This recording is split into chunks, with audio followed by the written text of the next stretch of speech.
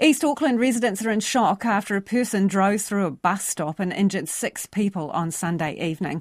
2 people were treated at the scene and 4 others were taken to hospital.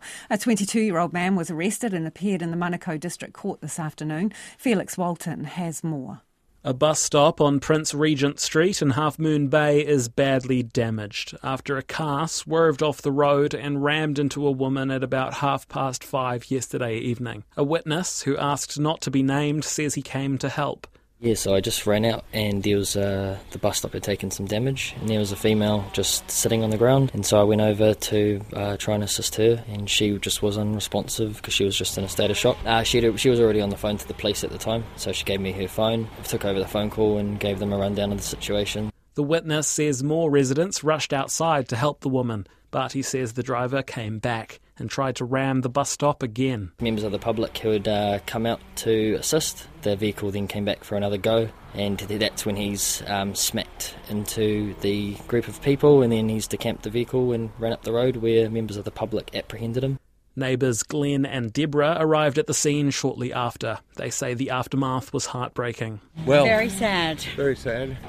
We saw the people on the ground. You probably saw they were them. tending each other. There was one particular man was covered in blood and he looked quite distressed. Hatohone St John says 6 people were injured, including 4 who were taken to hospital. Police say they're all in stable condition. Glenn says he's relieved the driver was caught. People that witnessed it chased him because he left his vehicle and ran, and they caught him. So that was excellent. The community came together. The wider community is appalled. Pretty devastating in the neighbourhood that someone would want to go and drive a car into people parked at a bus stop. People have to have regard for others if they go out. You worry about the people, don't you? And I think there's some silly drivers around at the moment. It's really sad. I hope the people are okay. Some say they feel unsafe walking in their neighbourhood. I do have to be careful because there are those people that think they own the road. I catch a bus normally. It's just crazy to hear. What the hell? Man, that's crazy. It worries me that this sort of thing can happen. Yeah, absolutely. It's disgusting.